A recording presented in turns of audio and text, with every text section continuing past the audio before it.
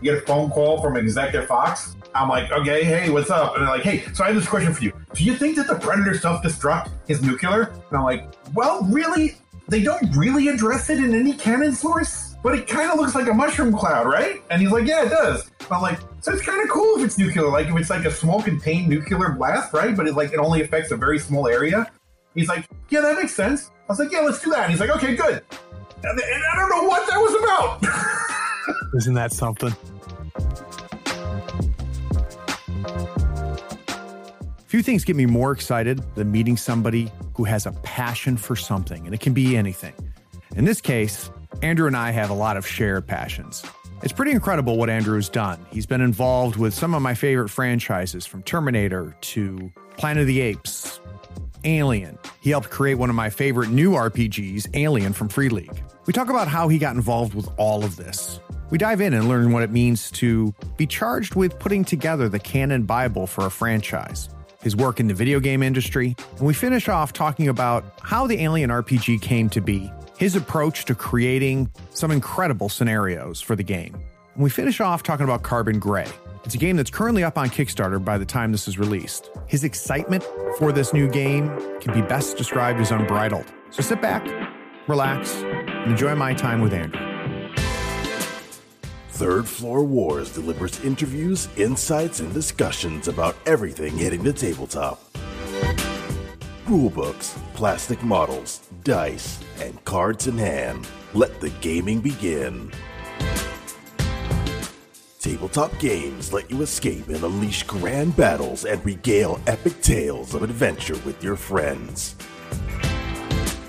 If you love gaming and learning from players, designers, experts, and creators, you are in the right place. Pull up a chair. Craig and Ray welcome you to the Third Floor and the Tabletop Talk Podcast. Howdy friends, Craig here. Today we're talking to Emmy Award-winning author, designer, editor, franchise consultant, and founder of Blam, Andrew E.C. Gaska. It is impossible to list everything Andrew has touched or created. He is the lead setting writer for the Alien RPG from Free League, and everybody who listens knows what a fan I am of the game as well as everything that Free League seems to put out. But that only scratches the surface. Andrew oversees and maintains the canon Bibles for Alien, Predator, and Planet of the Apes. He consulted on the games Grand Theft Auto as well as Red Dead Redemption. The list of comics and books he's created is very, very long. He's got a Kickstarter that is out as of the time of this recording, and hopefully when you're listening to it, called Carbon Gray, the role-playing game and omnibus. We're going to talk about all of those things, but first I need to welcome you to the Third Floor, Andrew. Hey, thanks for having me here. This is great. So, Andrew, you unfortunately have to get kind of the standard question, which is a long time ago, you had no idea that games were played on the table, that people picked up sheets of paper, pretended to be other people, and rolled dice. And then suddenly it was presented to you. So I'm wondering if we can go back to when you first encountered tabletop gaming. Sure. My first encounter of it was ironically, one of the writers on Carbon Gray, Kim Perrone, is a friend of mine since childhood. Oh, wow. And she's a romance writer. When I found out that she was a writer, I asked her if she was interested, and we found a way to make her stuff work with it. So the funny thing is that my first real introduction to it was just seeing the Dungeons & Dragons Blue Expert box sitting on her shelf every time I would go over her house. So she's a few years older than me. Uh-huh. Like, that was grown-up stuff, you know? Right. So, yeah, that was my first. But then I started to see everyone, the cool nerds in school were playing. Okay, and I was a not cool nerd. So. I love the nerd tears, Andrew. Oh yeah, there's tears and everything, man. This is definitely the way it is. So I was a not cool nerd, and so I begged my mom, can you buy me the Dungeons and Dragons thing for Christmas? And so she bought me the red box, and by that point, like Kim's expert box was the old original art, and mine was when Larry Elmore started doing the art on the box. You know what I mean? Yeah. So I got that red box. I was so excited, and my mom worked in an office. She was able to photocopy the character sheet for me, and I got all excited. Got it all together, and I begged the cool nerds to let me come over and play. And I come over and I'm so excited. I hand them the sheet and they look at this and they look at it and they're like, "We're playing Advanced Dungeons and Dragons." I can see the glasses getting pushed up. And I'm like, "There's a difference." So they sighed and they scribbled some notes on my sheet. And they're like, "All right." So I was like, "So what are we doing there?" It's like, "Well, we're at a Ready in an Adventure, so you're just with us now." I'm like, "Okay, where are we going?" This place called the Temple of Elemental Evil. Nice. I'm a first level basic D&D character who never played before, and they're throwing me in the Temple of Elemental Evil. Oh, that's amazing. So they want to piss each other off at the table, about like stuff from school and things like that, and insults and everything. So the characters, they use their characters to like get back at each other. So they started like trying to kill each other. Nice. So at the end of this session, this confused first level player character is the only survivor in the Temple of Elemental Evil. Because of negotiation skills. Yes, yeah. I mean, I was a thief, so I just put my hood on and back to the corner. So I told the GM, I said, "Listen, I didn't, character. I made this character with my heart, and I wasn't thinking that, just make a new one.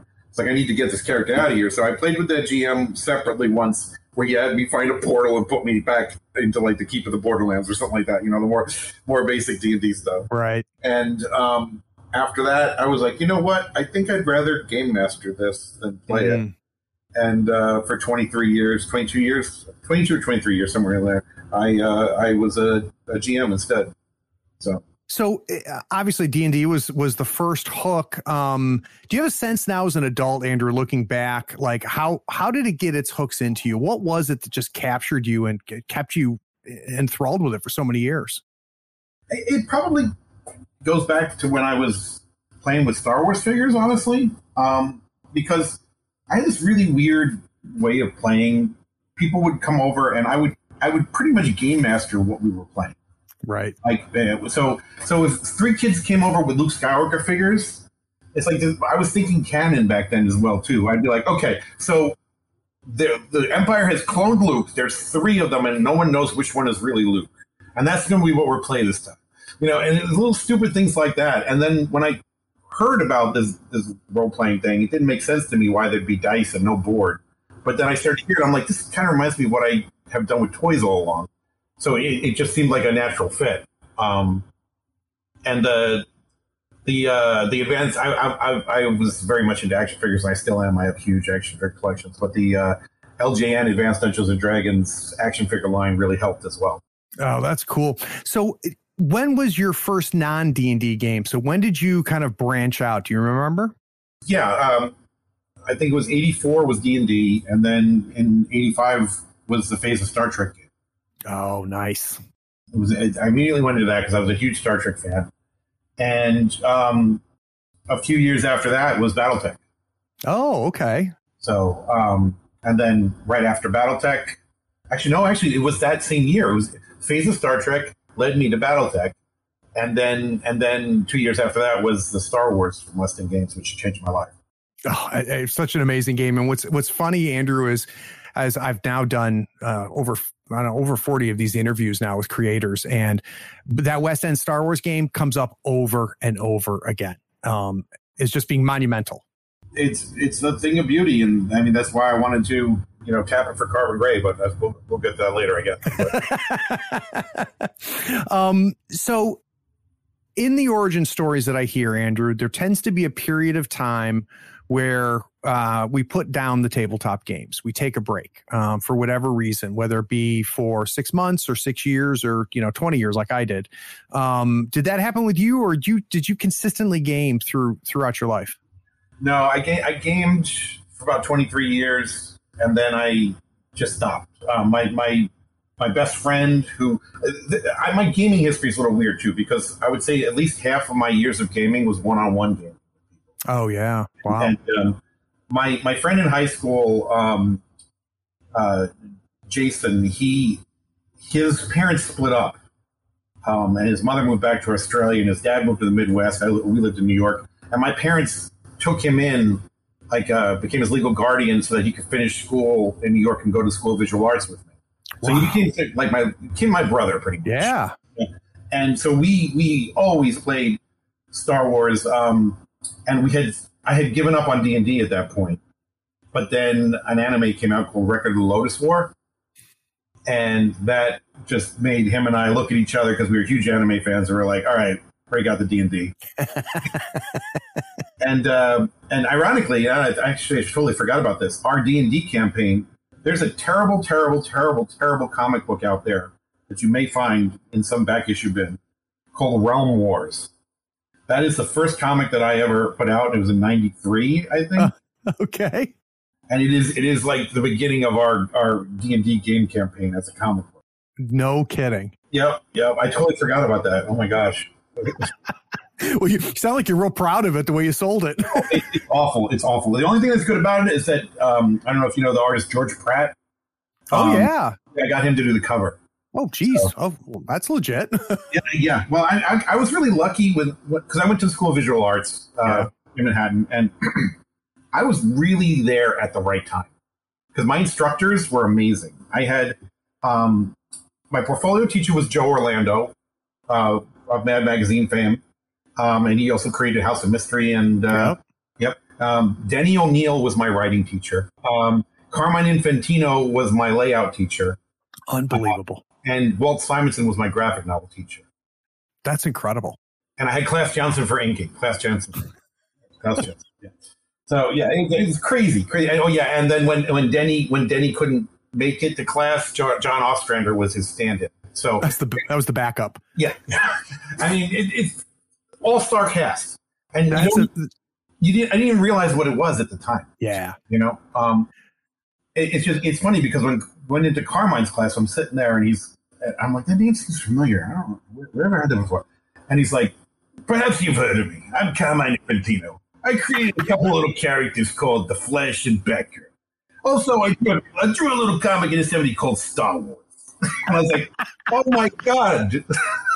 That's a pretty good impression, Andrew. Oh, thank you. I wound up becoming good friends with Carmine. And that's cool. Yeah, I knew him for many years after that. Yeah, and I got lucky too because Denny became my mentor. When my parents couldn't afford to send me to college anymore, and I was embarrassed that I wasn't going to be in his class next semester. I told him, I don't want you to think I'm just ditching your class. Come back. And he's like, oh, that's unacceptable.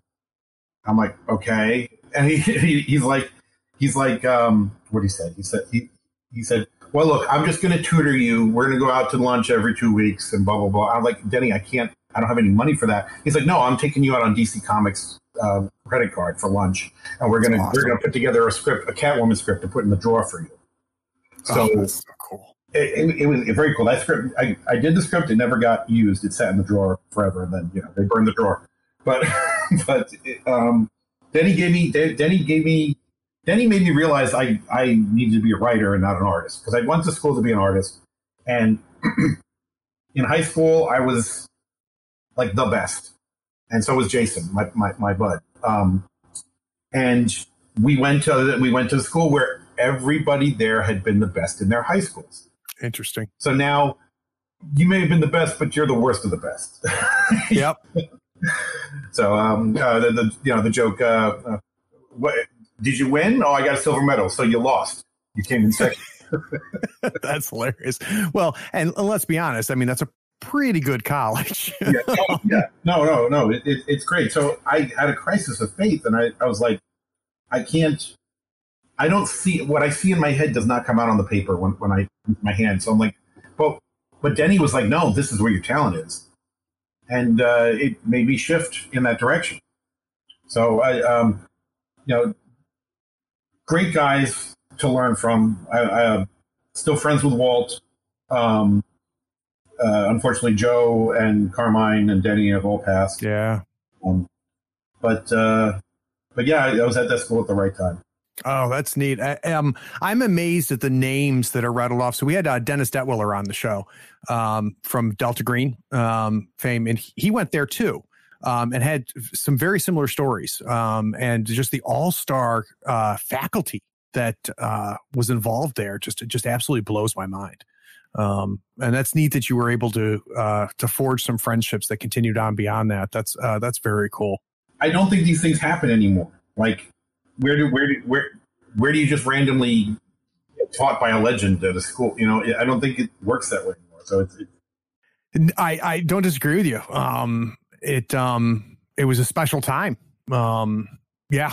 And I try not to be grognardy about it, like old man about it, like, you know, in my day, you know, but it's kind of hard not to sometimes. And comics was completely different back then. It was like, I mean, Denny got his chance because they were like, we're going to cancel Green Lantern anyway. Just put the kid on, see what he does. Goes for a couple months, we just cancel it. They don't do that anymore. So, you know, comics is a brutal market. Gaming is a lot more friendly. It's a lot more open to somebody new coming onto this. Yeah, and I've only learned that because, I mean, honestly, Alien was my first foray into professional gaming. Well, a hell of a good start, Andrew. Thank you. So, guys, the Insider Insight series is my opportunity to sit down with designers, developers, artists, writers, and creators and learn how they approach their work. I try and understand their process, inspiration, and methods for crafting their creations. And that's what we're going to do with Andrew today. We're going to start off by putting gaming on the back burner a little bit as we find out was a lot of work was being done by Andrew before then. We're going to take a quick break. When we get back from this break, we're going to talk about his writing, his comics, and the company Blam. We'll be right back.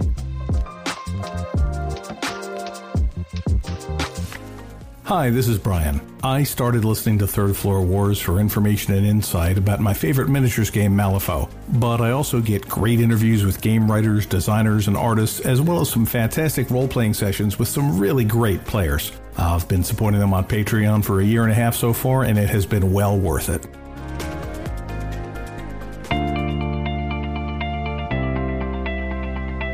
Right now is the part of many podcasts where someone comes on, interrupts the show, and explains that you should consider paying for the content you're already getting for free. They'll go on and explain that by giving $1 or more a month, you not only support the show, but you allow the show to grow and improve. Here on the Third Floor, we commit to not interrupting your episode of Tabletop Talk with such a plea. We pledge not to run a spot asking you to go to patreon.com and give $1 or more a month. Even if there's a link in this show's description, and there is, we won't ask you to click it and become a patron. We won't spend time yammering about the benefits like early access to episodes, getting those episodes without ad breaks, or even getting a chance to play in one of Craig's RPG sessions. Anyway, enjoy this episode. We needed to clarify that we wouldn't do this type of solicitation.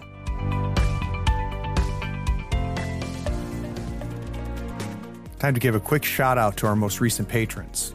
A big thanks goes out to John Mahoney, Philip Maska, Joshua Edwards, Clay Pierce, Peter Sojnik, King Salt Nathan, Jimmy CZ, Wayne Peacock, Oliver Borden, Zachary Wills, J. Douglas Nielsen, Patrick Healy, Ham Dog, Greg Packman, Eric Conrad, Alan Cardinal, Raven Zato, and Philip Savoy. Because of you and the 100 other plus patrons, I'm able to put out content on a regular basis.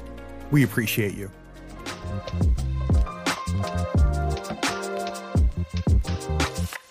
So, Andrew, we kind of tiptoed into it, but, you know, it sounds like, you know, coming out of college and, you know, young adult, you realized writing was your gig. That writing maybe be where your forte is. What's next then, as a young adult at that point? I said before, I had to drop out of college. Right. And I wound up becoming a pharmacy technician. And so I'm working for CVS drugstores for 5 years as a pharmacy technician. And suddenly I'm like, what the hell am I doing? There's nothing that I want to do in my life. So I took out a whole bunch of loans and went back to finish school by myself, without any financial support. And what do you call it? You get out of school and then it's like, okay, what now? Now what? Yeah. You know, there's no jobs waiting for you. It doesn't work that way. I actually screwed up an interview that Denny got me with DC. It's so embarrassing.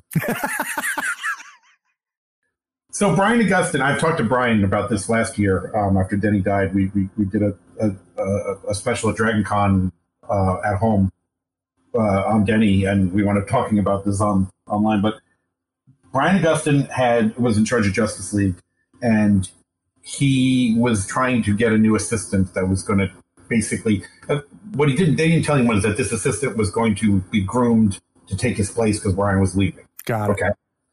So this person was going to be in charge of Justice League. So to hear Brian tell it, Denny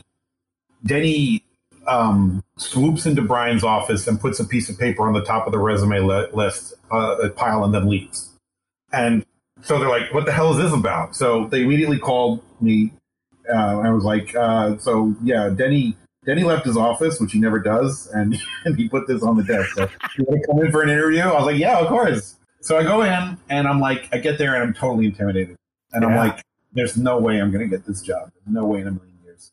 So my girlfriend at the time had just had a similar situation with some job that she'd gone to that she realized she wasn't qualified for. So her solution was to just, yeah, I can do that. I can do whatever you need. Because she didn't, she was going to get it, and she got the job. So I was like, all right, I'm just not going to care. I'm just going to do whatever, right? Yeah. So they say to me, and honestly, this part of it, that was smart. It could have backfired, but that part didn't. It was something later that backfired. Brian said to me, so what would you do to fix the Justice League? Because, the sales really aren't as great as we'd like. You want me to be completely honest? Who the hell is Fire? Who the hell is Ice and Bloodwind? Get these losers out of the Justice League. Put Batman, Superman, Wonder Woman, Aquaman back there. Everyone wants to see it. And I'm expected to be kicked out of the office. And he smiles because that is exactly what they were planning to do. 6 months later is when they relaunched Justice League with the original characters back. Interesting. Yeah. So he's like, I like the way you think. And we talking, and then he's like, let me show you where your office is going to be. I'm like, oh my God, am I getting this job? No. So basically it comes down to, so we're using more and more computers in the office nowadays. So just curious, which computer do you like to use, Mac or PC? I'm like, to be honest, I don't even have a computer. I'm not really into them. Dumbest thing ever. And they're like, oh, they're bad. Yeah, because in my head, the computers used to freak me out. It's so funny because everything I've done with my career has been computer-based. That's so amazing. But they used to freak me out because they'd be like, when you save a file, how do you know where did it go? You don't know where it is. So, how do I know it didn't lose it? And I think this irrational fear came from a word processor that I had that used to dump my stories when I hit save. So scarred. Yeah, so I was scarred for life. And so they sat me down from the computer and they're like, do you know Mac at all? And I was like, a friend has Mac. I think I know how to use it. And I totally embarrassed myself with the computer. And they had one more interview after me. And Brian called me 3 months later and told me, listen, we don't call people when we don't hire them. But I'm calling you and I'm letting you know. It was down to you and the guy who came in after you. And we gave it to that guy. And I said, oh, thanks for calling. Let me know. Can you tell me what I did wrong? And he says, that guy knew computers and you did. Damn. So I went out and bought a computer. Isn't that something? Yeah. And it led to, my work for Rockstar Games and everything else. And now, I could not fathom that computers would be that important. Yeah. But now it seems like derp, of course, Yeah, but Andrew, I remember that too. I remember I was an early adopter because I was a different lower level of geek than you were. But it was novelty. I don't think it was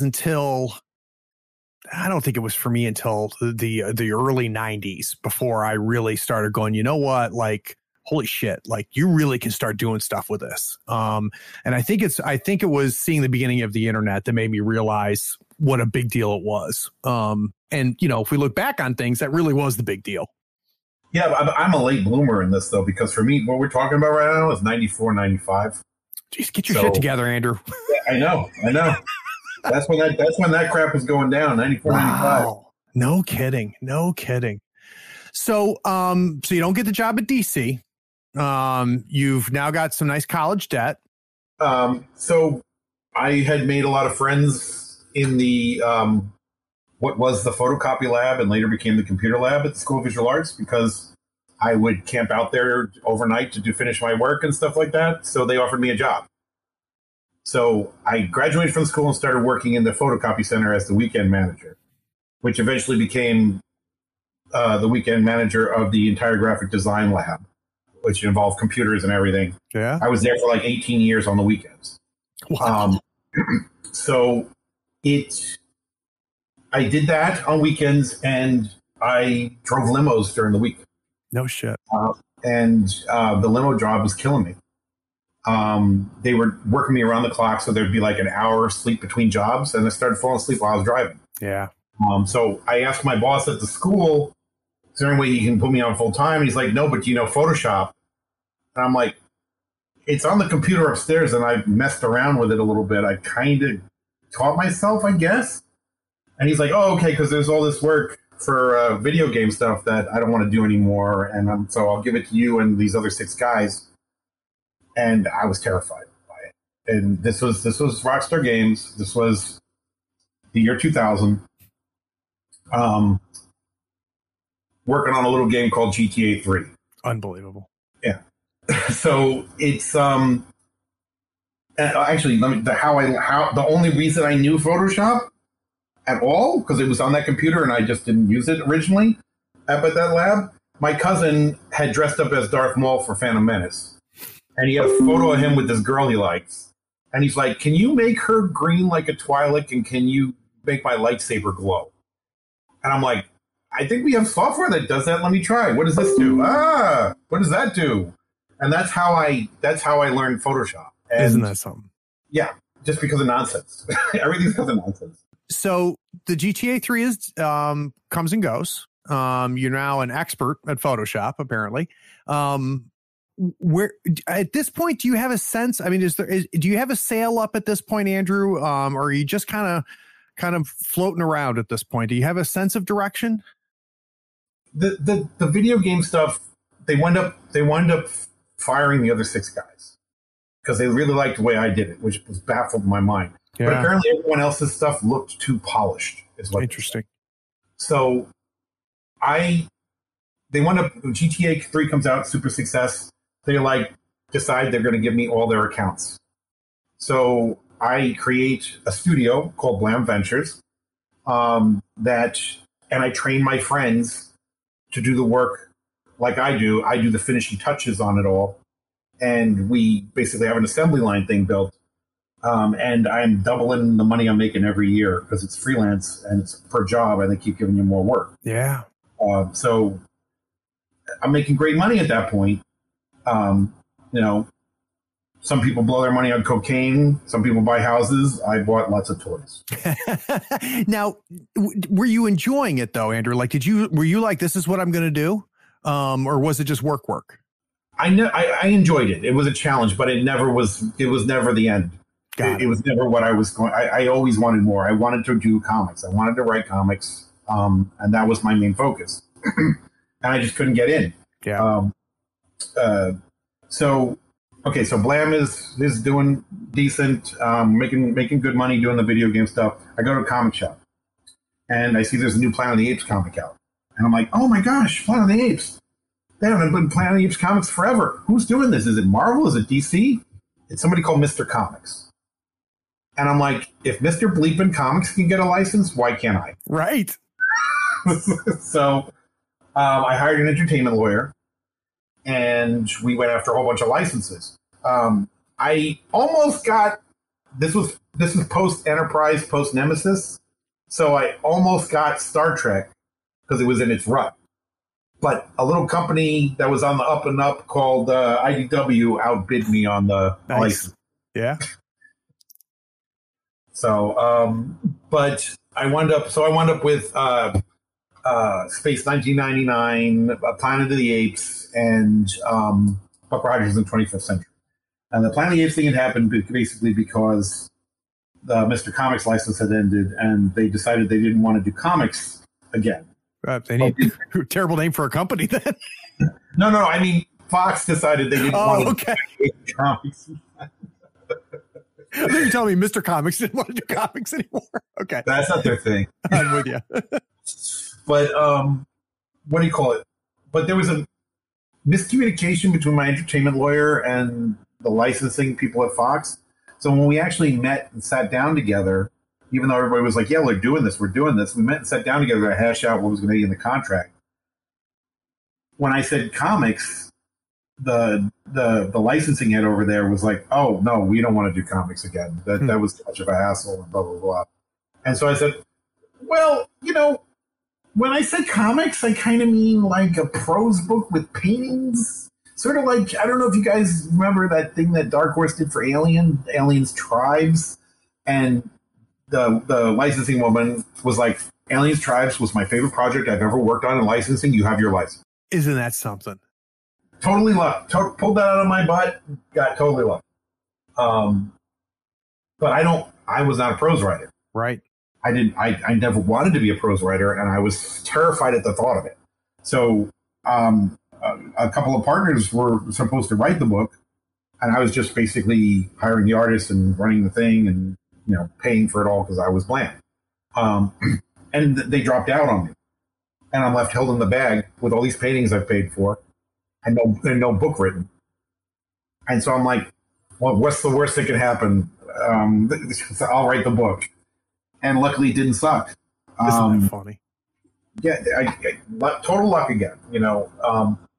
I look at some of the stuff in that book, and I'm embarrassed by it. But I also see, oh yeah, that's the way I write, isn't it? That type of thing. When you look at it, because you look at something you wrote a long time ago, you don't really remember exactly the words that are in there. And it's like, no, I can see myself. I see why I did that, and da da da. And I see all those places I've grown since then.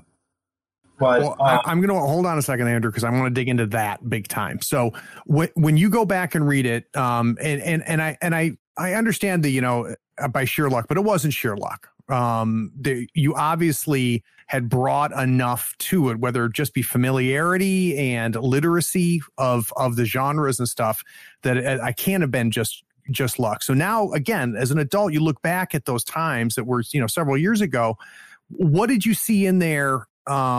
First that you were like, yeah, like there was the beginnings of what I was going to become. I don't know. It's what it comes down. It all comes down to this. I think it's like, I wouldn't just write a book. I would do a ton of research on what it means to write a book. And I would talk to experts who've written books. And I would do everything possible to understand what this means before I tried to tackle it. Yeah. And to me, it's like, so it really wasn't just sitting down and saying, oh, well, let's see what happens. It was me terrified about every word at the time. Because I was like, is this right? Is this right? I need to know if this is right. And I still do some things like that. Not at all as drastic as I was, but my second Planet of the Apes novel came out 2 years ago, Death of the Planet of the Apes.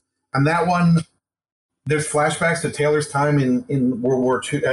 In the Korean War and World War II. Wow. And there's fighter combat in there, and I did so much research on the Korean War and the what they called the fighter maneuvers that they did back then. So because I didn't want to use a modern term on accident, and all this stuff that maybe two people would have noticed if something was wrong in there. Right.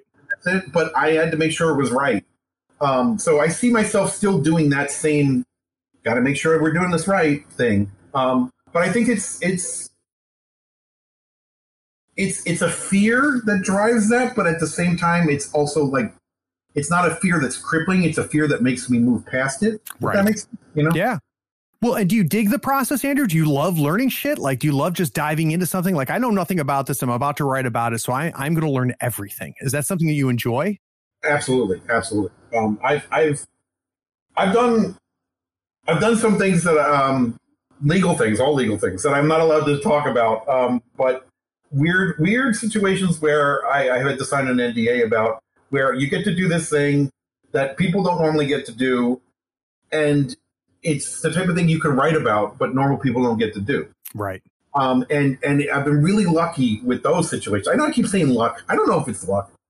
I feel like it's luck, but when you think what you said before, I guess it's not luck. It's just, it's where you push your life, isn't it? Well, it is, Andrew. And now I'm going to undercut what I just said. I mean, part of it is luck, right? Part of it is just being in the right freaking place at the right freaking time and knowing the right freaking people. But it's also being prepared for when you get lucky, right? Because a lot of people get lucky and they're not ready for it and it just passes by. In other instances, you get lucky and you were ready for it. Yeah, that makes perfect sense.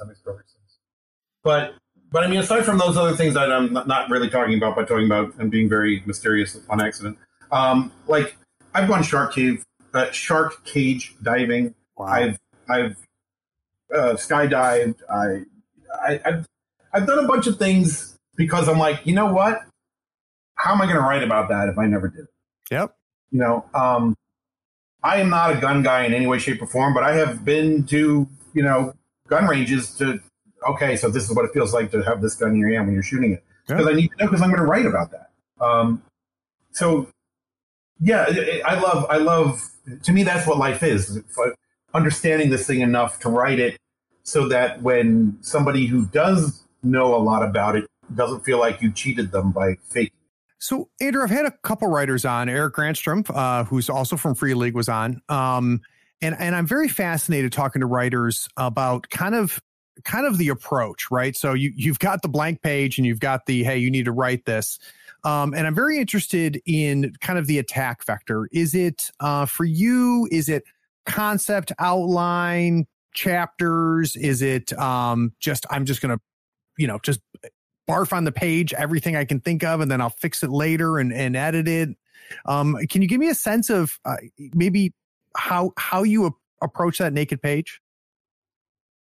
I do this thing that I often say I procrastinated, I wasted time. And my girlfriend used to say that, no, that's literally the first part of your process. You can't get to the actual typing until you've done that.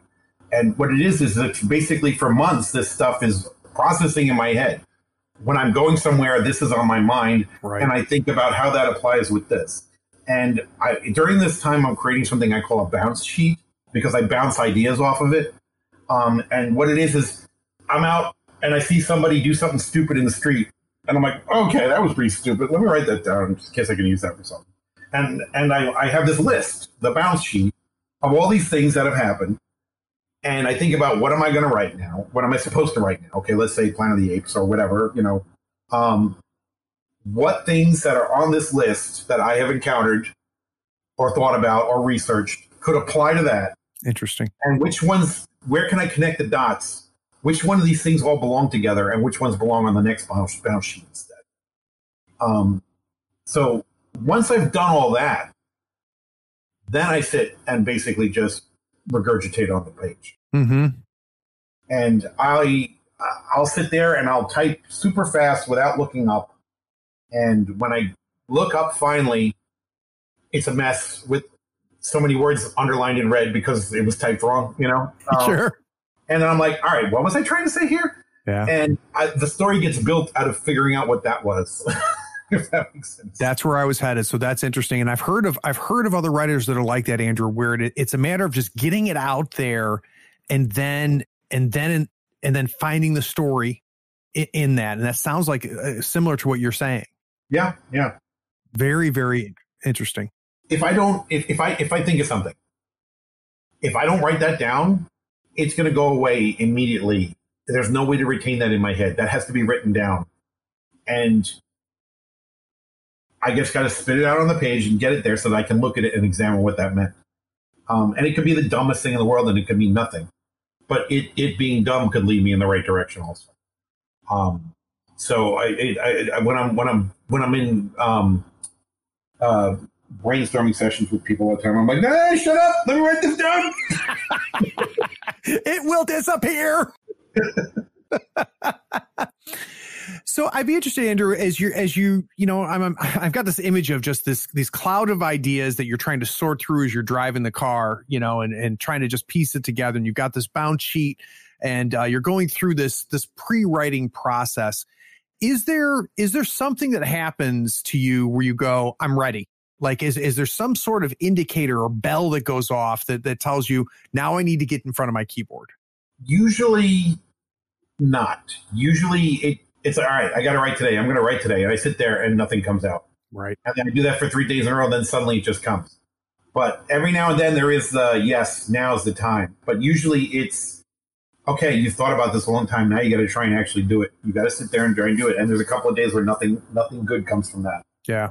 And then suddenly it's like, suddenly I look at what I've written and I'm like, it looks like I've been writing for the past 2 weeks, but I wasn't. Yep. You know? Yep. So, but if I didn't do that other shit, oh, are we allowed to curse here? Yep. Okay. If I didn't do that other shit, I never would have gotten to that point. So it's mandatory. So let's talk about the next phase then. So you've got the words out there. You're starting to interpret your own words, starting to shape things. When do you, what happens when you start to get a feeling like this? Now it's starting to come together. Now I'm seeing this and I'm not done with it yet, but now I'm at the top of the hill and we're going downhill from here. Do you have a sense of when that happens? Yes, but unfortunately half the time it's a false sense. Oh, really? How so? Because I think, I've got this. This is so good that I've got this. And then I'll turn it in and I'll get feedback. And it's like the minute I'm reading the feedback, I'm like, well, he's absolutely right. Why did I think this was okay? And it's not capitulating to someone else's. Right. Because there's other times where I'm like, hey, no, dude, this. And they're like, oh, shit, you're right. That's totally right. Go do it. So but it's like, if it's wrong and someone tells me it's wrong, I literally can see, oh, wow, that is totally wrong. What was I thinking here? Why did I go in this direction? Yeah. I always recover from that. It's not a dead end. But I don't tend to give in drafts.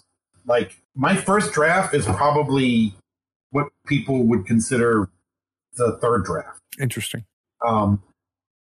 But sometimes it winds up being the only draft, and sometimes it winds up being the third of 19 drafts.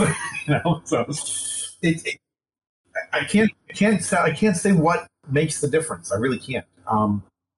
It's just about what's striking me in my head, I guess. I have to be in the right environment for these things too. Like, and when I say environment, I mean I need to watch. I make lists of, okay, these things are going to make me feel about what I'm writing for. So obviously Alien, it's all the Alien movies. Yep. But it's not just the Alien movies. It's also Raised by Wolves, Blade Runner, things that, of course, that makes perfect sense, but all that stuff, I have it on a loop, nonstop. And it helps put my mind into thinking that way. So it's I guess I'm brainwashing myself. Well, or setting the scene, right, and getting in the groove. I mean, I can imagine that would do a lot of a lot of things that would be beneficial to get in that mindset and to translate that head cloud into something that's actually structured. So, Andrew, can you think of? Because I'm very fascinated about your ability to identify feedback and be able to go, yeah, you're right. This is bad, and I don't know why I did this. I'm going to go with it. Can you think of a particular instance where that happened, where you turned something in, you're feeling pretty good about it, it got blown up, you agreed 100%, and what happened on the other side of it?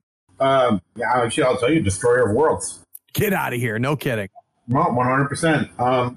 And I thought it was only because of the topic, but it turns out when I went back to look at the stuff, I was like, wow, this is pretty bad. And it's not that it's really bad. It's just it's nowhere near what Destroyer of Worlds wound up being. Right. So a lot of people know this. The Destroyer Worlds story was originally different. I had worked on it the year before COVID, and the plot line was about a virus that was out of control in a colony, and nobody knew who was infected. And the virus was spreading, and I predicted COVID in writing this. And they're getting ready to send it to the printer, and Thomas is like, so we need to talk about this. It's called Bovid, and I did not know this story. No, it's awful. And it's like my first reaction is, oh no. science fiction should always challenge us and make us think about what's going on in the real world now. And I'm going to fight for this and make sure it comes out the way it does. And Thomas says, under other circumstances, you're correct. He said, however, you do not write a story about a man escaping a burning building the day after 9/11. And that humbled me right there. Yep. You can see the roots of what Destroyer is in there still, what it was in there still. You know, there are parts of it that got excised, which are going to be in new stuff. Nice. And that's how I know, oh, this wasn't written very well in the first place, was it? Because I had to rewrite that stuff that I thought I was just going to be cutting and pasting into the new thing. Because it's all learning. If you're not learning, you're dead. Yep. That's it. And this third cinematic that I just turned in, that's being reviewed, it was the easiest I've written. That's awesome. And when I got the feedback, here's something like I try to make this clear to people. Like people on interviews, they're asking me, so wanted to ask you about this mechanic and why does this? Don't ask me. I have no idea. I don't. Even when I game mastered all the time, it was more about interaction. It was more about what makes good. We're building a story together. Yeah. If I didn't, you know what? Roll at 6. All right, yeah, you got it, man. It's good. You know, that's what's more important to me about role playing. It's not the crunchy numbers.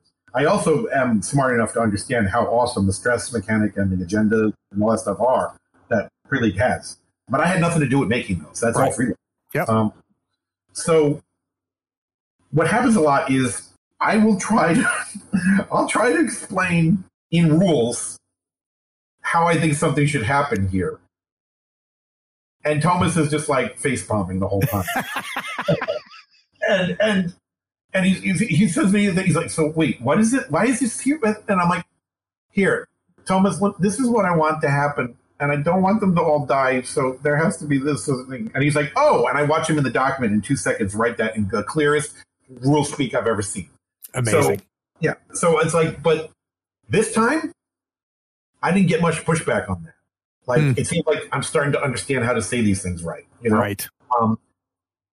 I think one of the reasons why I am being well received in gaming is because I don't come from gaming as an industry.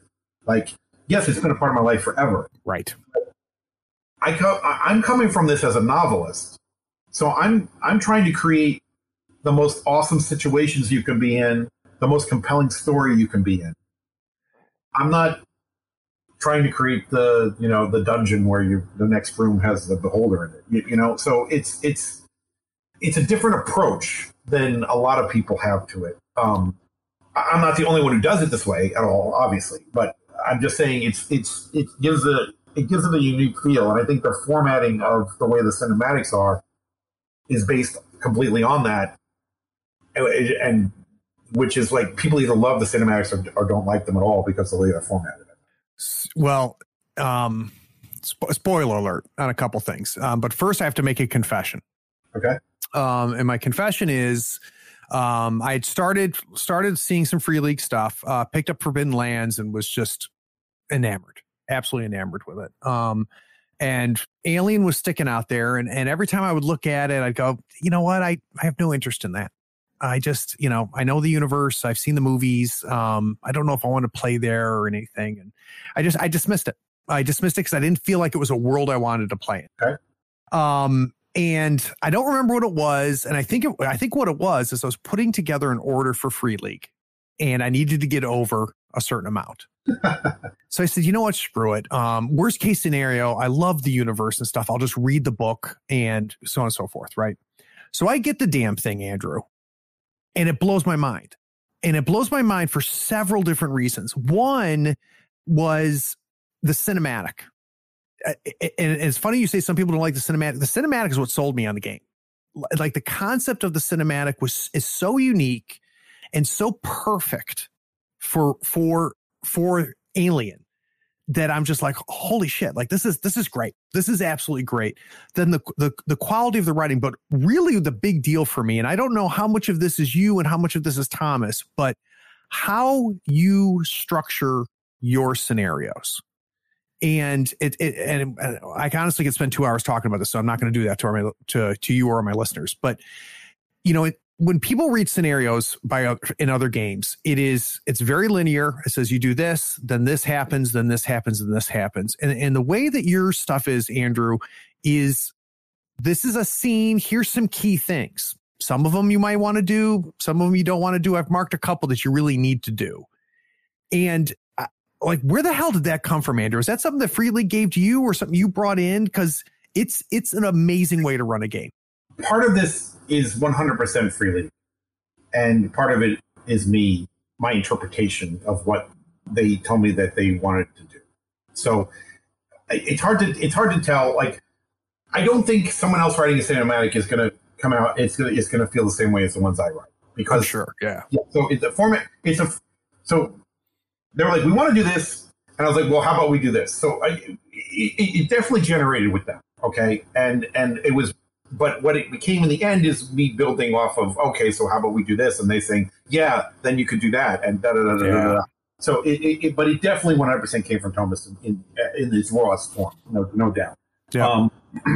But one of the things that I get yelled at because I overwrite everything, I get that for, is covering every base. Yeah. But I feel like covering every base is necessary when you have a cinematic like this where you can still go off and do other things.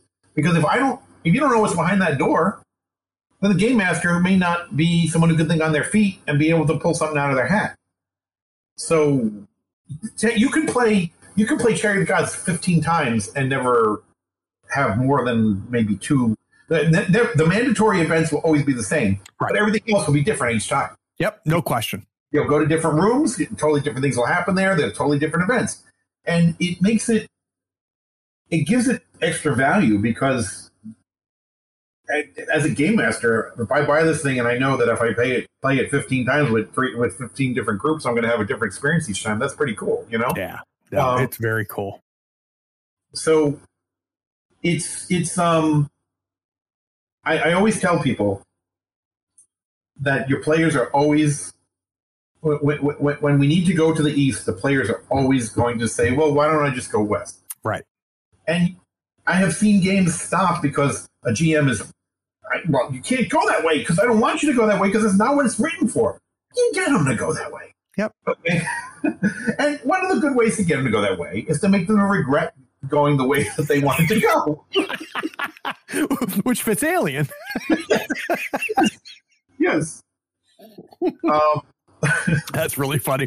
Yeah, instead of the Chandler gangster kicking in the door, you just have the Xenomorph show up. He's west.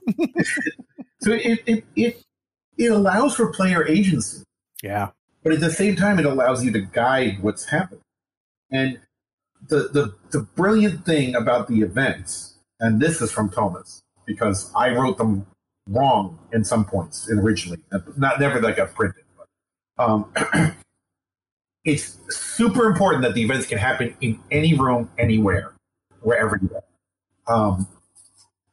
Like, we went back and forth with, like, the events of Act 3 of Destroyer clearly have to happen in the military base, but it still can be anywhere in the military base. You know what I mean? Yep. So it's this way, they did go west.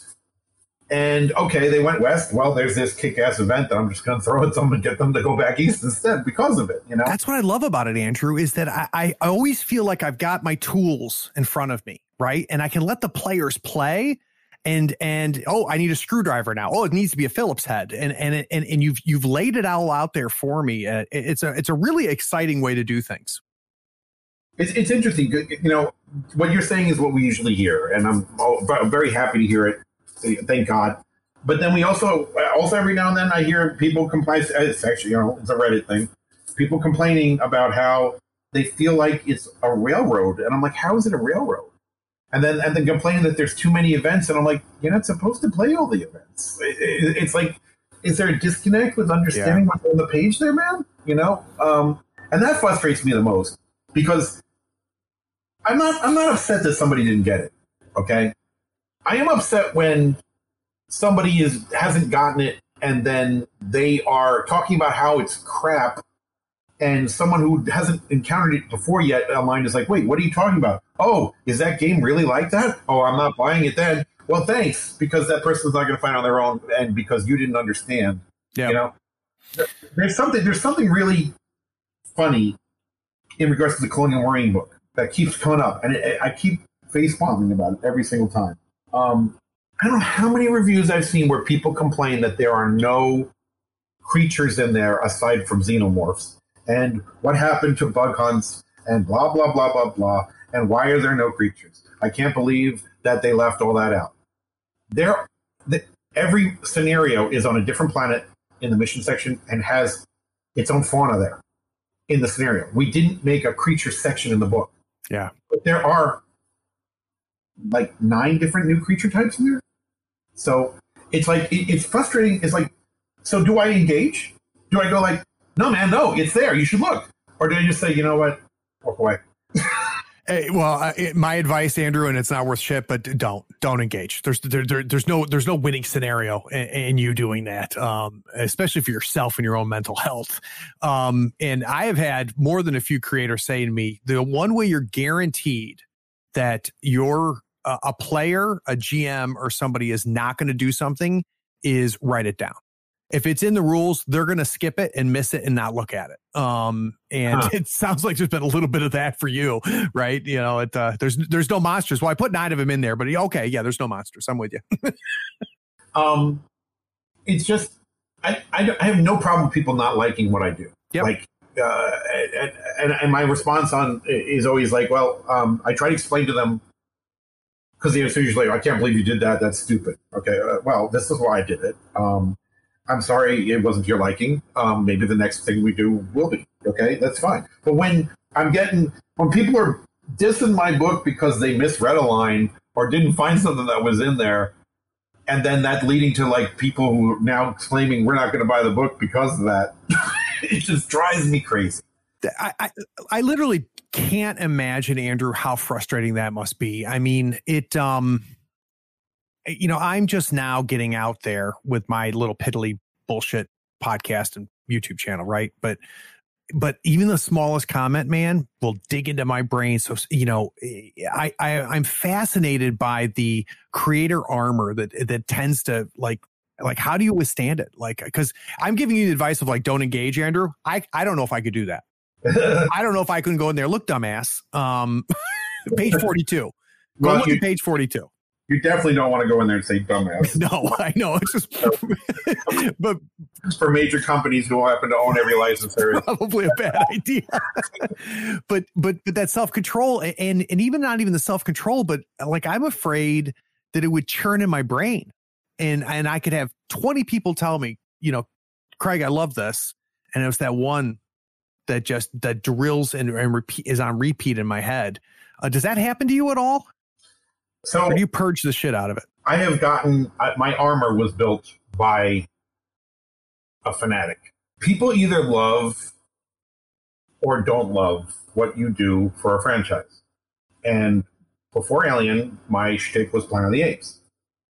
And one of the things, the reason why I was hired as a consultant in the first place was because Fox was having trouble understanding how their timeline could possibly work for Planet of the Apes. And I said, well, if you look in the 3rd and the 5th movie, there's a repeated comment about how time is like a highway with an infinite number of lanes. You change your lane, you change your destiny. So these movies are taking place on different lanes of the same highway. And when Cornelius and Zira leave, when the world blows up at the end of the 2nd movie, Cornelius and Zira accidentally create a new lane, which is escape and battle planes, blah, blah, blah, blah. And I'm explaining this to Fox execs, and one of them is like, yeah, get this guy a check and let's just get him working on this. So I got in there because of that, right? But how did you literally get in the room, though, Andrew? Like, how did you even become the person who's having this conversation? By writing that Planet of the Apes novel. Interesting. Because I wrote that novel, and then Josh Izzo, who was the took over for Debbie Olshon, the woman who had said, I love tribes, you got the license. He took over for her, and then Fox was in the process, this is before they sold to Disney, they were in the process of creating hub websites. They wanted to do this thing where you could go here and it's everything X-Files. There's a timeline for X-Files here. There's on the timeline, there are links that lead to Amazon links to buy everything and da-da-da-da-da. They were doing this massive hub thing that was the plan. And Planet of the Apes was, War of the Planet of the Apes was being made, the third of the new trilogy. Yep. And so they wanted to have that ready to launch for that. So Josh had read my novel, which is bizarre because, first of all, it wasn't even under his stewardship that it was created. And second of all, even if it was, generally speaking, licensing directors are like, hey, get that intern to get me coffee, and when he's done, have him read this Apes novel and tell me if we violated anything on the license. Yep. You know? But he read the book, and he called me 2 weeks before Christmas in 2015 and said, so it's clear to us that you know this better than we do. Would you like to be a consultant? And that's how that happened. Interesting. That led to doing a little bit of stuff on Alien and completely doing everything for Predator. And then led to the Alien game. I wrote a 800-page Bible for Predator in 2017. I'm sorry, late 2017, early 2018. They thought that the new movie was going to be much bigger than it was. Yeah. And the idea was that this new Bible was going out to every new licenser. Don't violate this. And I got to do that when I finally walked away from Rockstar. Wow. Because I decided I'm going to do my own. I'm going to be a writer. And then, yeah. And I called the guy who was then the third guy who was over at Fox after Izzo had left. And I said to him, do you have any more? Do you have, like X-Files, Die Hard? Do you need Bible for anything? And they're like, well, I really need someone who knows Predator. And I'm like, I'm unemployed. I like Predator a lot, but I have definitely not read everything there is from Predator at that point. Okay. And I'm like, yeah, I know someone. I know me. Yeah. So, there's no question that I am the expert on Predator now, but I certainly was probably just a really good fan of Predator before. That's amazing, Andrew. That's amazing. So what we're going to do is we're going to take a quick break because I really want to dive into this idea of this franchise canon Bible and being the steward of that. So let's take a break. When we get back from that break, we're going to talk about, being in charge of Planet of the Apes, Alien, Predator, and with kind of the reality of what that is. We'll be right back.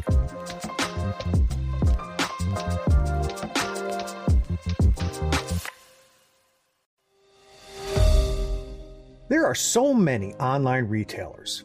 It can be hard to find one that is trustworthy, has great prices, along with some reliable customer service. On the third floor, we love ordering our gaming goodies from Gadzooks Gaming. Their selection of terrain, miniatures, dice, custom decor, and conversion bits are curated for gamers by gamers.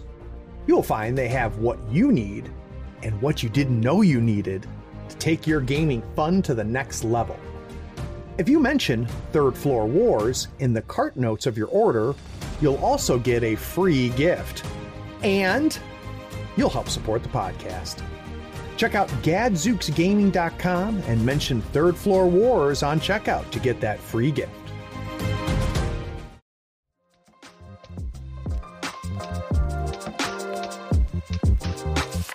So, Andrew, obviously, not obviously, but really where I started to connect with you was through Alien, right? Through the tabletop gaming stuff. And then I worked backwards and just realized where, how many places your fingerprints were. And we started talking about it before the break a little bit, and I want to dive into a little bit more. I don't know if you existed. And when I say you, I mean the idea of somebody who is a steward of the canon Bible. So what was the first time that someone said, this is yours, you are the steward and you're in charge of this? Was it Planet of the Apes or was it Predator? Okay, this is actually a number one misconception. No one ever puts anyone in charge with that. That doesn't. Oh, okay. Yeah, it doesn't. And everybody thinks that. It's not that at all. I don't dictate anything. The title is called consultant. Okay. And the reason for that is that they ask you to put something together, and then you present it to them, and they decide yes or no on it. Right. I have never been told no. I can only assume that other people have. Yep. You need to know. But the reason why I've never been told no is because I learned the language there. So if I tell them that this Predator comic is not a Predator comic, but it's an AVP comic,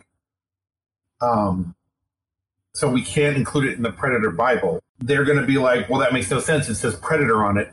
And then I'm going to remind them that they want AVP to be separate from Predator. So why in the world was an alien in that Predator comic in the first place? Right. So, so I helped them to achieve what they wanted, is what it comes down to. Ridley Scott doesn't call me and say, so I was thinking about doing this with the Neomorph. What do you think? That doesn't happen. Right. In a little bit of surreal that I just said that didn't happen. I can tell you a situation where something like that did happen. Let's hear it. 2018 Thanksgiving. It's the Saturday after Thanksgiving, so it's on a weekend. You get a phone call from an exec at Fox. I'm like, okay, hey, what's up? And they're like, hey, so I have this question for you. Do you think that the Predator self-destruct is nuclear? And I'm like, well, really? They don't really address it in any canon source, but it kind of looks like a mushroom cloud, right? And he's like, yeah, it does. And I'm like, so it's kind of cool if it's nuclear, like if it's like a small contained nuclear blast, right? But it only affects a very small area. He's like, yeah, that makes sense. I was like, yeah, let's do that. And he's like, okay, good. And I don't know what that was about. Isn't that something? So Andrew, then, so now that, so we're breaking the misconception here. Is it a matter of you pick up and organize? So someone says, we need to compile this, right? We need to put this together and put some walls on it and buckets and put things in buckets. And then you just go in and you consume everything that's out there and then organize it. Or I'm trying to understand this. So I organize it and I have to make it make sense. So like they in a perfect world, they don't want anything to be considered like, they have no problem with things being considered not canon, but they don't want something to be considered worthless. It's no point in anyone buying it because it's merchandise, right? Yep. So how can we make this thing still have a worth to the franchise and not be a total wash because it's been violated by whatever afterwards? A perfect example of this happening before I came on board, long before I came on board, is Hicks and Newt being turned into Wilkes and Billy after Alien 3 came out. You know what I'm talking about? Yep. Yeah. So the in the comics, they had already done all this stuff, and then those two characters were killed, spoiler alert, in Alien 3 in 1990, whatever, 93, 91? 93, right? Yeah. Spoiler alert for 93. So Dark Horse backpedaled and changed the names of the character. And so that's the type of thing that I do over there, and I built that into the role-playing game. A lot of people don't like Alien 3. I love Alien 3, okay? But I recognize that other people don't like it. Those people that don't like it tend to think that William Gibson's Alien 3 is the best thing ever. I like Alien Gibson. I love William Gibson's Alien 3. I don't think it's the best thing ever, though, okay? Right. So in the role-playing game, you'll see that there was an Anchor Point station that in 2179 blew up under mysterious circumstances, and it's rumored that a Marine named Hicks was there. Right. Well, if you're the guy who loves Gibson, then yeah, I guess that's what happened. But if you're the person who sticks with the real canon, then no, somebody was confused about the Marine who was on that station. Nice. Yep. So it's like, how can we make this make sense? And the thing I was like, oh God, please no. When I started working there was the freaking Neil Blomkamp Alien 5. Find a way that this can fit without violating Alien 3 or 4. I was like, I don't know how to do that. Yeah. But that went away, so that wasn't a problem. Well, now how about like Prometheus and those movies, do those fold into all of this as well? They do now. They didn't. I mean, well, Prometheus didn't at first. Prometheus was a strange fish originally. They wanted it to build it as if it was its own thing, and when it didn't catch on, it got slumped into the Alien. Interesting. I don't think I knew that. Yeah, it's really weird. It's like that's why Scott would say things like it has the same DNA, right? But not say that it was in the same universe. It was very strange things. Yeah. When you look at Predator, when you look at Alien and being involved with Planet of the Apes in similar ways with all three, which one do you consider your most complete work of the three, or which one did you enjoy the most? Oh, Alien for sure. Oh, no kidding. Yeah, no, I love Planet of the Apes, and what's great about that Planet of the Apes stuff that I did, the whole idea from it came from my childhood. Watching the ABC movie of the week with Planet of the Apes movies, and then there was clearly canon discrepancies between each film, and I just assumed in my head as a child that there must have been another movie that took place in between that did this, and this. Those became the plots of my two Planet of the Apes novels. Oh, that's cool. But Alien, this is where I was going before, where I went off track.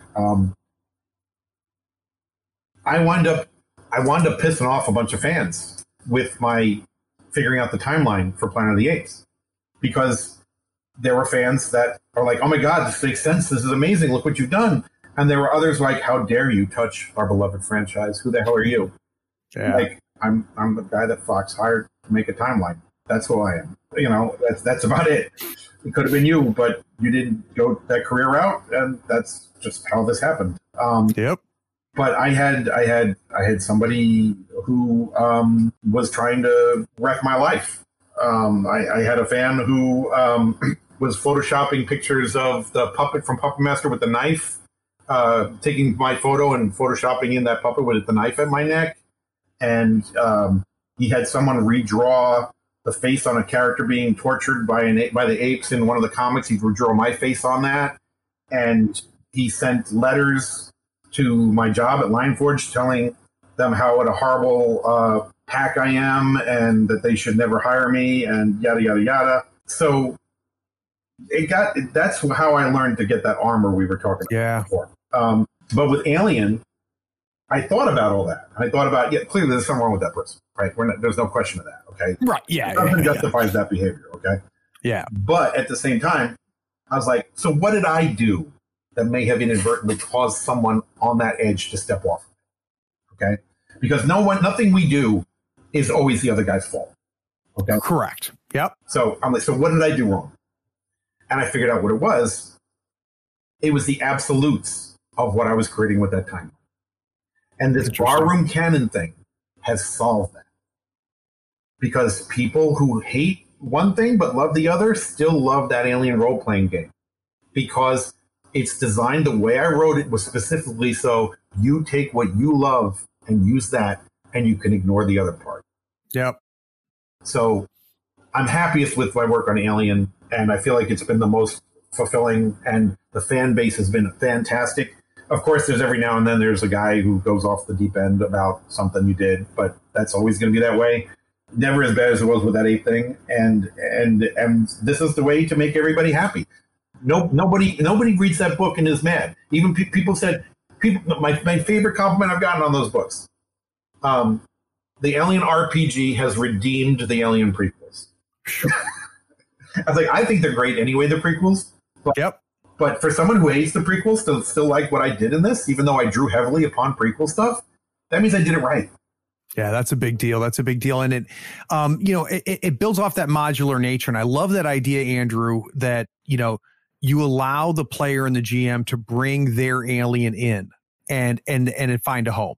And you've created things in such a way that's possible. That's a big deal. Yeah, and if I hadn't had what happened to me with Planet of the Apes happen, then we wouldn't have gotten here. So everything teaches you for the next thing. So as we wrap up talking about Alien, because I want to also talk about the new game, but the last thing I'm kind of curious about is, when did the first handshake happen? I'm trying to get a sense of, there's a day where Free League doesn't have Alien, you are not involved at all, and then I'm trying to figure out how we get to Andrew and Free League are making Alien. So I was unemployed, except for doing random freelance work after I left Rockstar. I said this before I got the Predator thing. Predator was wrapping up, and I talked to Fox, and I was like, is there anything else I can do? Blah, blah, blah. And they're like, no, but we love working with you. So if you can find someone who wants to pick up any kind of publishing license that deals with one of our properties that isn't already taken, and we'll tell them, yeah, you should use Drew to do it, and blah, blah, blah, blah, blah. And we can get you set up in there if you can find a company to make a deal. So I was pushing the Alien role-playing game around for a while there, trying to find a company to pick it up. And everywhere, they stall you for months, and then they tell you, I just don't see it being successful. It's a one-note thing. And I was that guy, too. Yep. Yeah, I get it. I mean, everyone was that guy. Yeah. It was driving me crazy. Ironically, the company that I wound up going to work with later on, Lionforge, was one of those companies that didn't think it was going to go anywhere. And I'm good friends with Joe LaFavi from Genuine Entertainment. He makes a lot of these licensing deals happen in Hollywood for games and comics. He's very passionate about games and comics. And I called Joe, and I was like, Joe, I can't do this anymore. Please find somebody who wants to do this thing so that we can make a beautiful game. And the fates had aligned because Joe had just started a relationship with Free League. And he had said to Free League, I would really like to see a short list of your wishes for licenses. And Alien was number one on that list. Unbelievable. So the stars aligned, and that's how it happened. I don't know. I've already said it, Andrew. I can't come up with a combination of mechanics and writing and approach that would make me love the game. I think if we change any of those things, right? If it's not Free League, if it's not Tom's, mechanics, if it's not you writing it, I don't know if I would have love it the way I do. So God bless you all for doing it. It's good stuff, dude. It's really good stuff. And I'm not the only one that thinks that, as we can tell by the continuing to get any awards as well as nominations. And I guess the last thing about that before we move on to Carbon Gray is, your first time making a role-playing game and you start winning Ennies. What was that like? A lot of tears, honestly. Yeah. I'll be completely honest. 49 years old, and my first award is on a role-playing game when that was never where I was intending to go. And, yeah, it's a weird situation because I I don't know if this is terrible or not, but my father, when I was a kid, when I was in high school, I remember this day. I'll never forget it. And I brought it up to him after I won the award. He walks into my room and he opens up my role-playing game cabinet and says, I'm going to throw all this shit out. This shit will never get you anywhere. And all I could think of as we were winning the war was that. And that's great. But this is a messed up thing. Like, nobody should do that, right? Nobody should do that to their kid, sure, whatever. But people are human. People do stupid things. Yep. Okay? They think, I'm going to teach him a lesson. I want him to have a better life than the stupid game is going to get him. That's what's going through his head. He's not trying to be evil. Right. Okay? But what it comes down to, too, and this is something I struggle with, I think about all those moments I've had in my life. All the times I got beat up after school for being a nerd. And not so that doesn't happen anymore, I guess, now in the real world because nerds are cool. But back then, we weren't so cool in the 80s. Yeah. So all that stuff. And I wonder, is that why I kept going back to do this? Because I was like, no, I'm going to show you. Is that it? Did it give me the drive? It's terrible to think that you owe all this horrible, this success to this horribleness. But how does the psyche work with that? It makes you think. That's a big question, Andrew. It's a really big question. And it, yeah. And I don't know the answer to it. But I can tell you, I struggle with it too. Because spoiler alert, I wasn't the most popular kid at school. And, I think about how that shaped me, right? And what that does in like one quality that I prided myself is I'm a self-learner, right? So somewhat similar to you, not nearly as successful at it as you are, but I see somebody do something and I go, that's interesting. I think I can do that and I want to find out. Mm-hmm. And then I just dive in. And sometimes I do and sometimes I don't. The reason I did this podcast is because I started hearing other people do podcasts and I'm like, okay, like I there's stuff I like, there's stuff I don't like. I think I can do that. And then the same thing with, broadcasting RPGs and actual plays and stuff. It's been the same process. But I think about it too, Andrew, like where does this trace backwards, right? Where is the seed of that? And what were the bumpers along the way? That changed that trajectory. Those are big questions, my friend. You need to have some psychiatrist on. You and I, we're going to have a 3-way call with my therapist, and we'll start working through this together. That's great. I mean, I wonder if, honestly, doing the therapy thing like that on a podcast would be useful for people.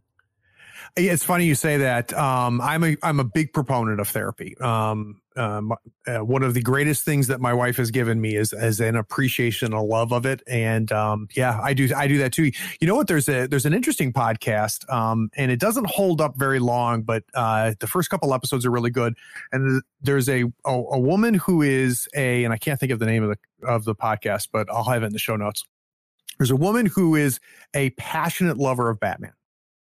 Knows everything about Batman, read everything, seen everything and everything. And she's got a friend who's a psychologist. Okay. And together they'll say, okay, this episode of the animated series, this run in this comic, and the psychiatrist breaks down Batman and breaks down the villains at a clinical level. It's very fascinating. Unfortunately, I lost a little steam, but it's somewhat tangential to what you said. Yeah, definitely want to get a link to that. Yeah, I'll track it down for you. And for those listeners, I'll put it in the show notes. Awesome. All right. So this is another confession time. This time it's a confession to my listeners.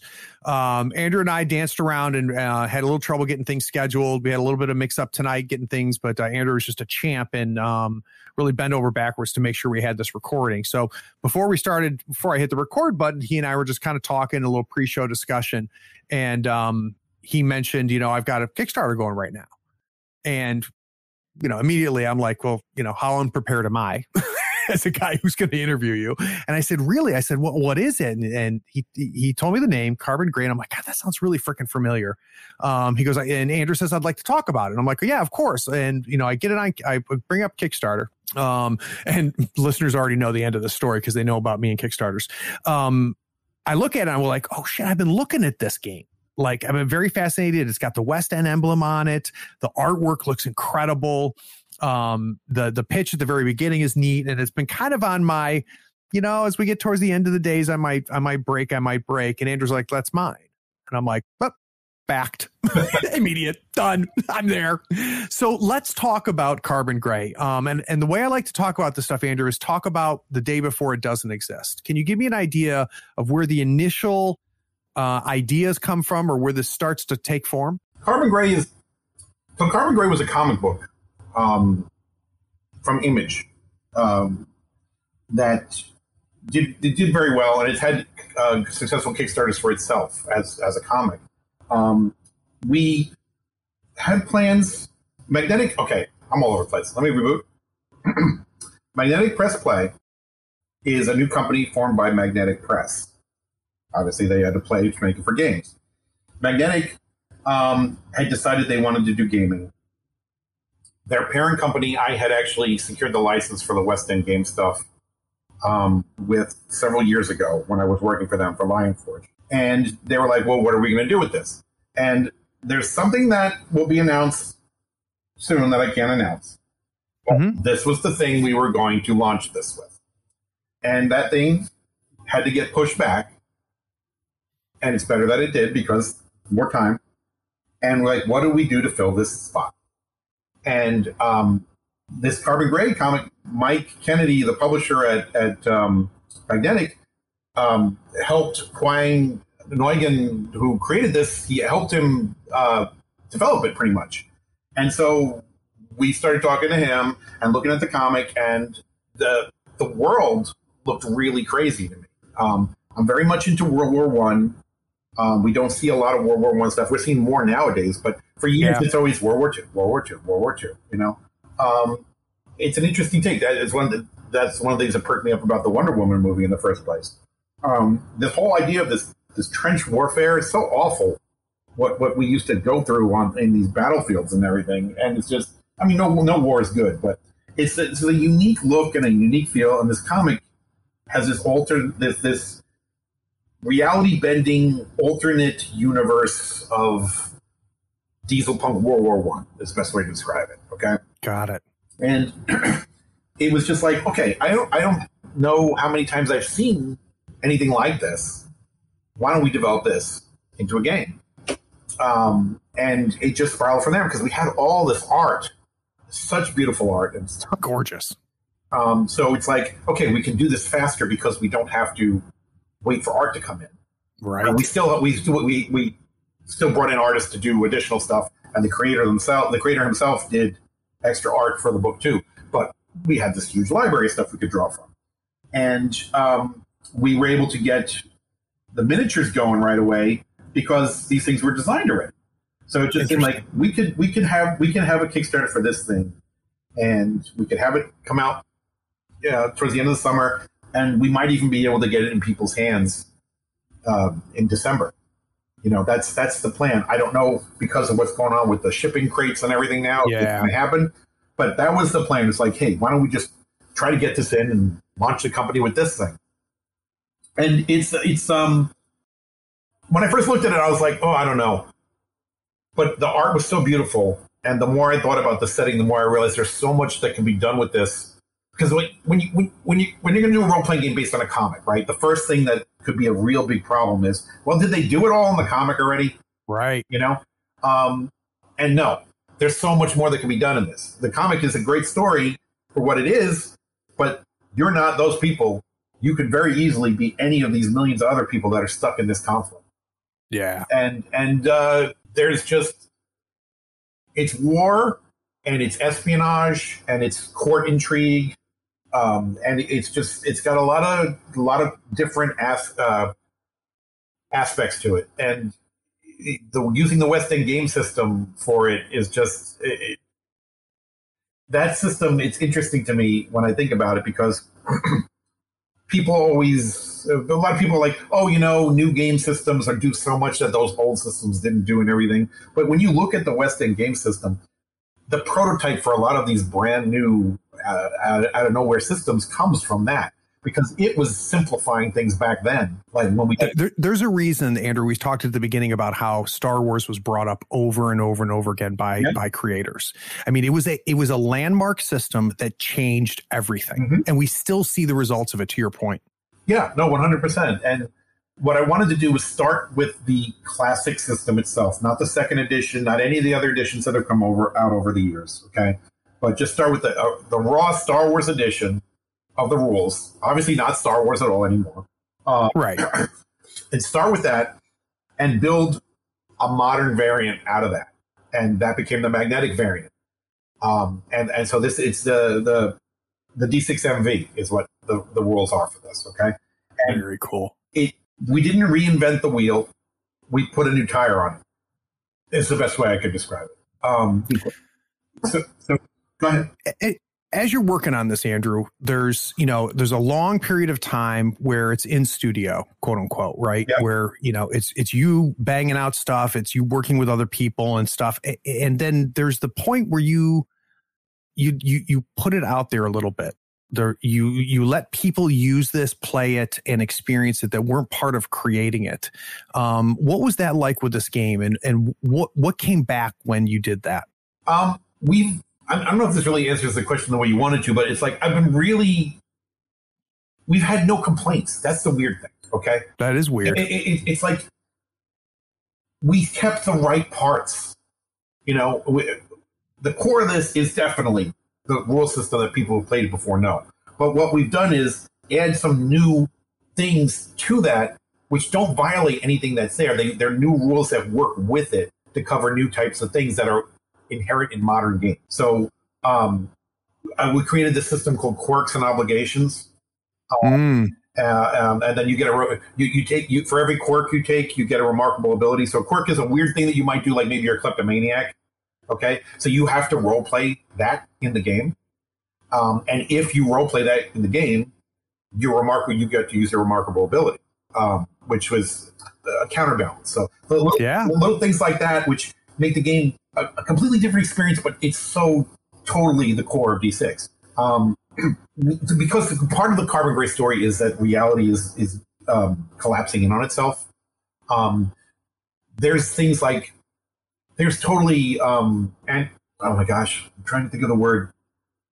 Anachronistic, yes. Okay. Yep. Yeah, anachronistic weapons and whatnot that are just, you're like, why? Wait, this is World War I? Why has that guy got a laser sight on his gun?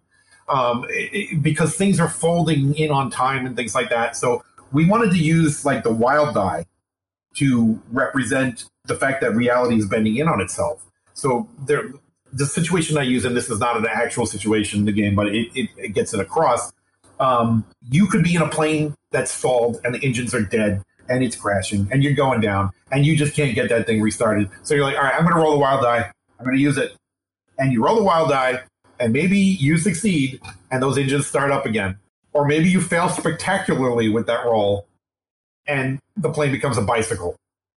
Oh, that's so cool. That's so cool. Epic moment created. That's awesome. So there's a lot of fun stuff like that we worked in. And we're making this with the eye towards a line of games. The magnetic variant is not a one-off thing. Carbon Gray is the first game in a series of games that are going to have this stuff. We have lots of cool stuff coming. I say I'm a freelancer. I'm just very much invested in what Magnetic is. It sounds like it, Andrew. It sounds like it. Your enthusiasm is it makes it even more exciting.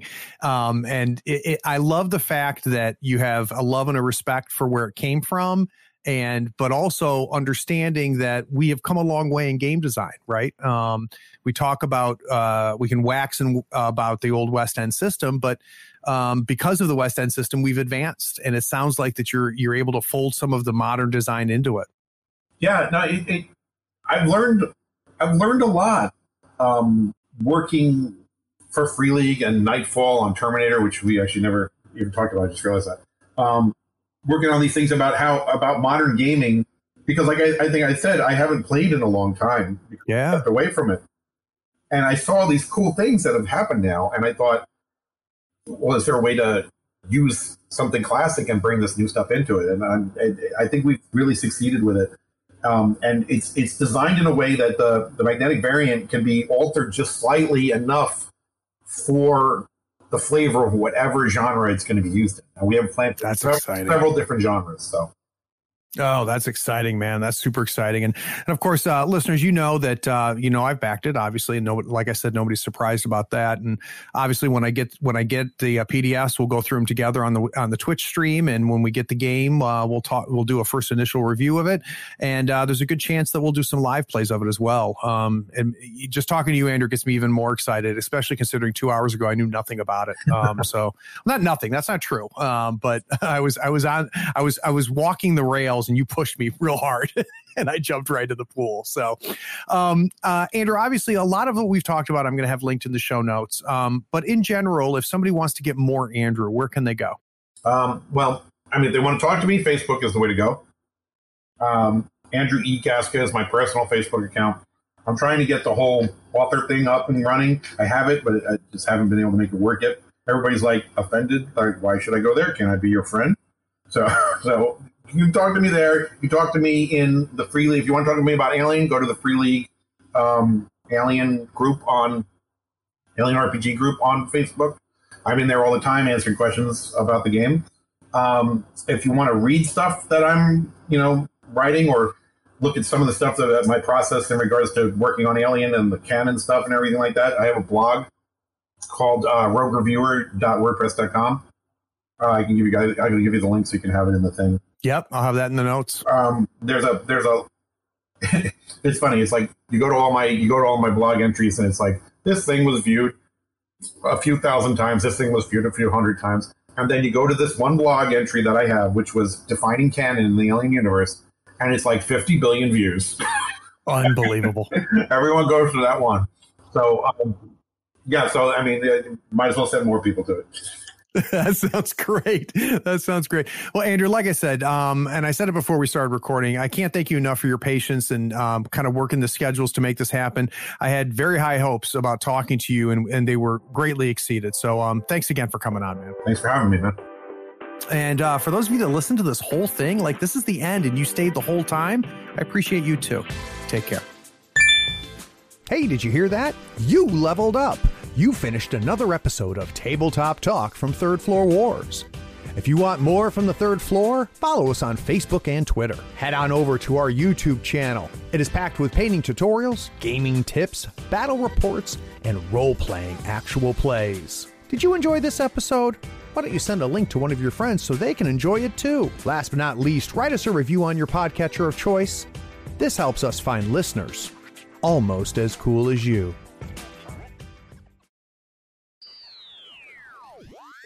Same universe. It was very strange things. Yep. This is a reminder. Computer, shut up. Sorry about that. That's all right. So when you look, that was perfect. Perfect. Cool. Yeah, this is fun. This is a good format. I'm glad, Andrew. Thank you. All right. All right, I'll bring us back. Hey, are you still here? Look, the podcast is over. And you sat through all of the breaks and bloopers? Well, I mean, if you're here, you might as well run over to patreon.com and become a supporter. Don't forget to rate and review this podcast too while you're at it, on whatever platform you're listening to. I do appreciate you sticking around. Take care.